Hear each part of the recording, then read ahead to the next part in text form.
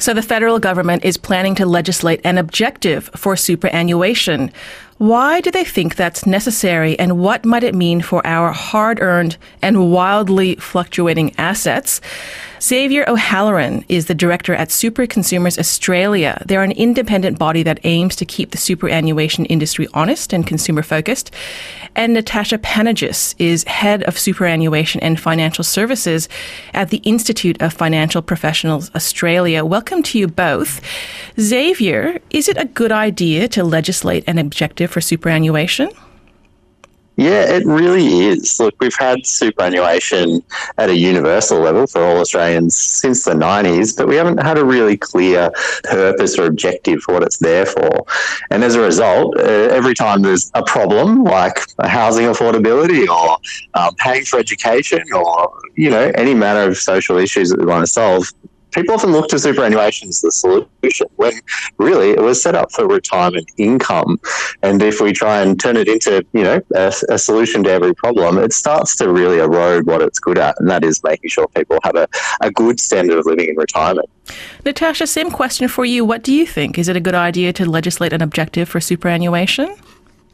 Yeah, look, I tend to agree with Xavier. I think it's a great idea to legislate the objective of super because it will provide stability and confidence to Australians that changes to super policy will be aligned with the purpose of the system. And so that it should protect super from political interference in the future. The only issue I would raise with the definition is that there are words in there to the effect of super must be equitable and sustainable. And I suppose this is being interpreted to mean that a cap or a limit on how much an individual can accumulate in super. And so it's, I suppose, code for the government wanting to wind back tax concessions for super, as it does cost the government billions of dollars a year and does put pressure on the budget. So I suppose that's up for debate. Right. And well, the proposed wording, just so everybody can hear it clearly, is to preserve savings to deliver income for a dignified retirement alongside government support in an equitable and sustainable way. I'd like to know what you both think of those words. Natasha, you've given a hint there, but Xavier, what do you think that these words might mean in practical terms? Yeah, so there's two really important ones, I think, to focus on. So the first one is that it's for retirement income, which goes to the point I was talking about before, that, if we try and use it for a whole bunch of other purposes, it'll start to undermine the value that it's got. The second one is equitable as well. And I think this is a really important debate for us to be having right now, because we're seeing at the top end of town, there are people who are getting quite significant concessions out of superannuation, well in excess of, say, what a full-age pensioner might be receiving out of the system. So there's a kind of cross-subsidisation going on that is really unfair at the moment. And this type of definition really redirect policy attention onto whether the tax settings are appropriate. Now taxpayers basically subsidising those that don't need it for retirement income at the end of the day. We're seeing people passing away with significant amounts of wealth, sometimes the same amount that they retire with. And that's all tax incentivised. And so, of course, that creates a lot of unfairness. Natasha, what parts of the proposed definition of the objective do you agree with? Look, we do agree that it is there. It's meant to be preserved for your retirement, to give you a financially secure and dignified retirement. Definitely agree with all of that. So yes, there's no disagreement there. The only issue is that the objective of super, yes, it is there to be preserved, but it is a bit of a strategic move by the government to introduce a limit and to restrict these tax concessions. And although we do support the objective and we do want the system to be fair and equitable, we do reject the proposal that another cap to come into place, because there are already mechanisms in place to address the issue that the government sees as a problem. So the challenge is to make sure that the super system remains sustainable and does work for everyone without introducing more uncertainty into the wider system, which, will then impact confidence and ultimately deter people from investing in super moving forward. So we just don't want the system to be further complicated with more change by introducing another limit or another cap. We've got some texts coming in giving their views on what the purpose and function of super should be. Jean says it's an obscenity that ordinary Aussies are subsidising the wealth management of the 1% of the uber rich. And Phil writes, superannuation changes should be reframed as closing a tax loophole, which is what would actually occur. Xavier, you represent, your organisation is looking for ways to keep the superannuation industry honest and consumer focused. The proposed wording, how does that align with the interests of super consumers? Yeah, so I think what people want from the system ultimately is to trust it. And if they don't see it as fair, they're not going to put a lot of faith and trust in the system. Look, this is a mandatory savings vehicle as well for people for their retirement. And so they don't have a lot of choice for at least the standard for their superannuation guarantee contributions. They've got to make those regardless. And I think at the end of the day, people want to make sure that their super money is going to be there and that the system is fair and that, you know, everyone's getting a similar kind of benefit out of it. Whereas at the moment, we know that at the top end, the leg up is far in excess of what people are getting at the lower end. Just comparing those kind of concessions at the top end, there's, you know, more than $1 billion that could be saved to the government purses if we say capped and taxed above $5 million. That's less than 1%. It's a fraction of 1%. In fact, it's about 10,000 people that have balances in excess of that level. That's a huge saving that could be put to better use. We know at the moment that there's people experiencing poverty in retirement, largely due to not having access to affordable housing. That would go a long way to boosting things like rent assistance that we know are really targeted at improving people's standard of living in retirement and addressing some of those poverty issues that I'm talking about.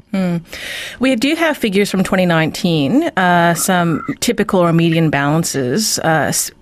Men aged 60 to 64 at that time had a median or typical balance of $178,800, and for women in that same age group, it was $137,050. Natasha, I'm interested in making a connection between those numbers what we see and also the wording of a dignified retirement. I'm sure a lot of people listening are thinking, well, how much super do I need for a dignified retirement? Do you have a figure that you could share?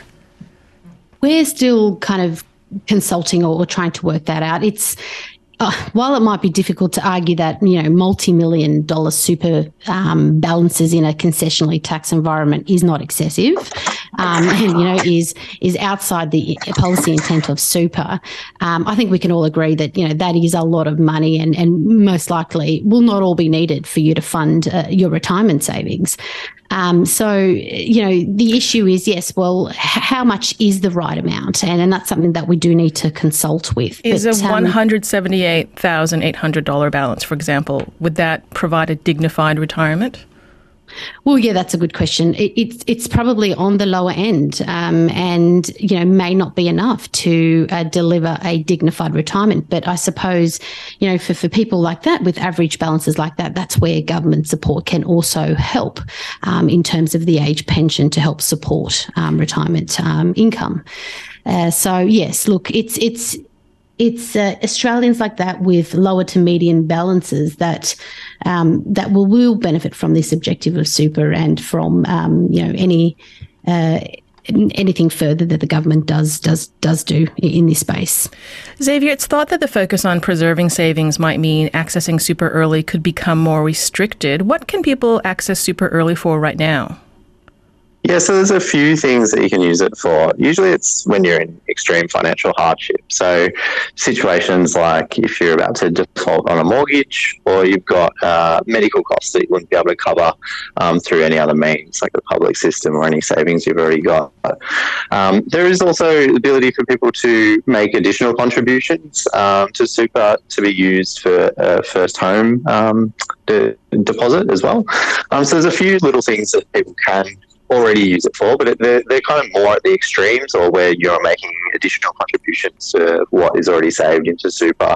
And the expectation is that the government wouldn't be looking to dramatically change those from reading the consultation paper that they put out earlier in the week. So kind of expect a lot of those things to remain in place. Should people still be able to access their super for home deposit, Xavier? Yeah, I think there is some value particularly in the way the system is currently set up to allow it to happen. It basically lets people access a savings environment that might not otherwise have easy access to and could potentially get better returns from as well for the types of fees that they're being charged. I don't think this is going to be the only solution, though, to housing affordability. It is a bigger problem. There are supply side issues there with lack of housing and, of course, a whole bunch of tax concessions on housing as well, which are making it a lot harder for first-home buyers to enter the market. Tom from Woy Woy says superannuation needs to be used for purpose and it needs to involve equitable tax arrangements. Using super law to allow tax rates for the rich imposes costs on the less well-off. And another texter says a cap is a very fair way to keep the superannuation system affordable. Anyone with more than $3 million in super doesn't need employer contributions nor public tax incentives. They can save their excess income in banks. Conservative governments don't like superannuation and regularly try to undermine it. Objecting to the fair cap will do that. Now, Natasha, there is already a sole purpose test in superannuation. Can you tell us about that?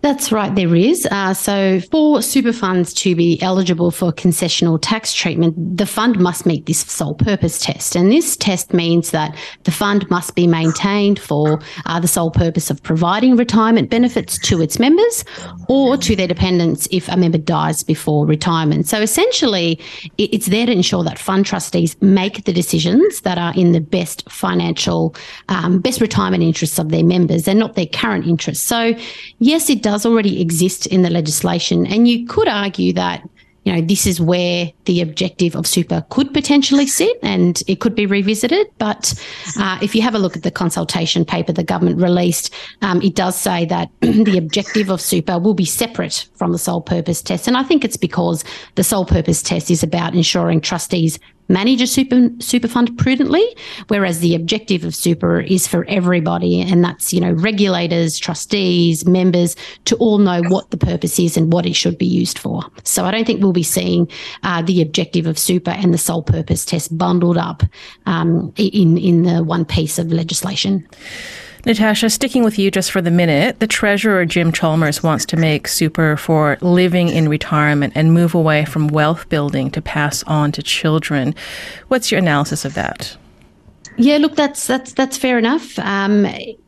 Well, we do currently have, this issue of large balances will simply not continue in the future, and mainly because there were changes made to the legislation in July 2017, which, has placed limits on contributions, has placed limits on how much you can start a pension. Also, in July 2017, laws were passed to make sure that death benefits must be compulsorily cashed out of the system. So it's only a matter of time before these large balances will eventually leave the super system, because obviously elderly people will pass away, and this legacy issue of large balances will eventually die with them as well. So I suppose the solution is there already, and it's only a matter of time before death benefits will come out of the system, particularly for these large balances, and sort itself out. That's an interesting point, Xavier. Natasha points out that this is a legacy system, and eventually, as the people with the super balances, if you will age out of the system, and we know what happens then. So, with that context, is it necessary then to make these proposed changes? Yeah, absolutely. It still is. So there are, even with the caps as they are at the relatively high end, and there is still an opportunity to save quite a bit through super, more than you would need to live a dignified retirement, and I'd say more than you need the tax concessions to prop up further above that as well. So, the cap that's being proposed is just one potential solution. We don't have concrete proposals yet, unfortunately, in this debate, so we're all kind of speculating at what the right solution might be, but there are other things that could be looked at that would improve the overall equity of the system as well, and ensure that what ends up in super is really just for retirement savings and not for anything else. Natasha, I've got a question coming in via text from Jerry for you. Jerry's asking, can you please explain the difference between accumulation phase and pension phase? There is already a $1.7 million limit on accounts in the pension phase. Correct. Yes. So accumulation phase is when you're still accumulating your superannuation balance. So you're still working and you're receiving contributions into your fund by way of your employer or before tax contributions, which are your concessional contributions. And there are obviously limits on how much you can have in accumulation phase and contribute. So you've got your concessional cap, which is currently $27,500, and you've also got non-concessional contributions, which are contributions you put into your fund from your after-tax dollars. At the moment, the cap on that is $110,000, or potentially it could be up to $330,000 if you use something called the bring forward rule. So there are limits in place in terms of how much in contributions you can put into your fund. Now, once you move into retirement phase, this is pension phase. And yes, there is also a limit on how much you can convert into a tax-free pension. And at the moment, that's called the transfer balance cap. And that's $1.7 million.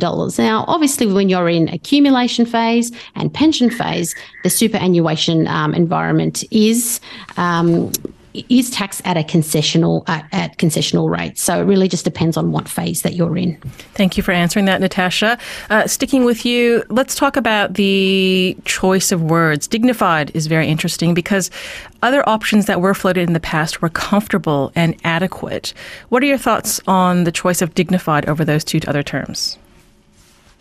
Yeah, look, I think dignified is a great word. I think it does point out that, the importance of having that financial security and well-being in retirement. So, dignified just means that it is something that is going to be more than just comfortable or more than just modest. So something that you are, that's going to guarantee your financial security. So I do quite like the word dignified, and I do think that will provide a level of comfort for people, a good level of comfort for people in retirement. Xavier, the Treasurer has also been talking about the superannuation tax concessions for those with large balances, possibly $3 million or $5 million. How might defining the objective of superannuation affect those accounts? Yeah, so we don't know what the government is going to propose there, but some of the things, the caps that you just talked about, are likely proposals. It's kind of 2, 3, or maybe 5 million cap, above which what's likely is there'd be a different tax rate applied. So at the moment, as was just pointed out, once people are in the retirement phase below the transfer balance cap, which is currently 1.7 million, there's no tax. And then above it, they continue to tax on their earnings above that rate. So there could be a different taxation rate applied effectively, which may be, say 30% instead of a 15% tax on those earnings, which would generate a lot more revenue to help redress some of that imbalance that currently exists within the retirement phase for people. And just to be clear, people with $3 million and $5 million in their super accounts are in the very small majority.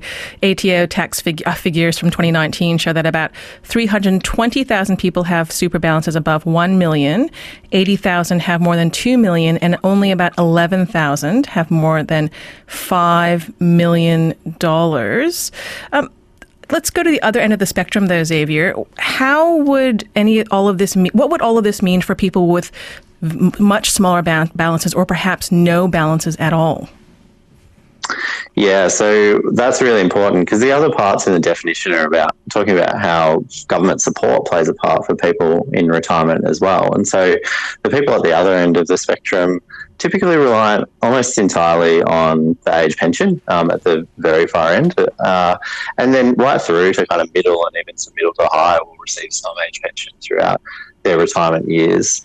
And what this is about is really balancing, because at the moment the tax concessions within super are on path to basically outstrip what the entire cost of the age pension is. So it's starting to, get quite expensive. If there is some offsetting, we can really start to address some of those issues that we know people in retirement that are experiencing financial hardship at the moment are seeing. And so when we did some recent research looking at those, particularly renters and their financial stress indicators, we found they were really off the charts. About 60% of renters in retirement are experiencing some kind of financial stress, including not being able to pay bills on time. And in large part, that's due to what's been going on with rental prices at the moment. They're out of control, and a lot of people are just no longer able to afford secure housing in retirement. So one of the things the government could do to address that is increase what's available for rent assistance. There was a proposal in the retirement income review that looked at what a 40% increase in rent assistance to start to address some of this poverty in retirement would cost. And it's actually about $340 million. So, far less than the type of tax concession revenue raise that could be come from a more equalised system if we address some of the concessions at the top end. So there's real potential here for government to address some pretty big social issues that are facing retirees at the moment. Natasha, you say that there are already rules that stop people from putting excessive amounts of money into their super. There are caps on super contributions. In layman's terms, what are they? That's right. So there are caps in place at the moment. So at the moment, the concessional contribution cap, or the before tax cap, is $27,500 per year. And this covers all your employer super guarantee payments, any salary sacrifice contributions you put into your fund, and any other personal contributions that you want to claim as a personal tax deduction. So that's currently $27,500. We've also got the non-concessional contribution cap, and this covers your after-tax contributions. So this cap is currently $110,000 per year, or it could potentially be up to $330,000 over a three-year period, and that obviously depends on your total superannuation balance and whether you can do that based on your balance. And so we do have limits on contributions, and also the limit on the total amount of super you can transfer into a tax-free retirement income stream. And that's currently 1.7. From 1 July this year, it is expected to increase through inflation indexation, and that'll be up to $1.9 million. So this limit, this $1.9 million limit on pensions is a limit that can be held, and really has helped the number of large balances that exist, as has limited those numbers, because it is designed to force out large amounts over time. So we do have existing caps and limits in place that already kind of deal with having these large balances in the system. Thank you so much for that, Natasha Panagis, and Xavier O'Halloran as well. It's been such an interesting conversation. I'm sure we will return to superannuation multiple times in the year as this debate continues. Xavier O'Halloran is a director at Super Consumers Australia, an independent body that aims to keep the superannuation industry honest and consumer-focused. And Natasha Panagis is head of superannuation and financial services at the Institute of Financial Professionals Australia. And a few of your texts coming through. One person says, the word dignified is a feel-good term and is therefore unhelpful for superannuation. Dignified is subjective, relative and fluid. It has elitism implications. And Nell has texted in, probably listening keenly to what Xavier has to say. Why should only the rich be entitled to dignified retirement? I have a super balance of $12,000 at age 72.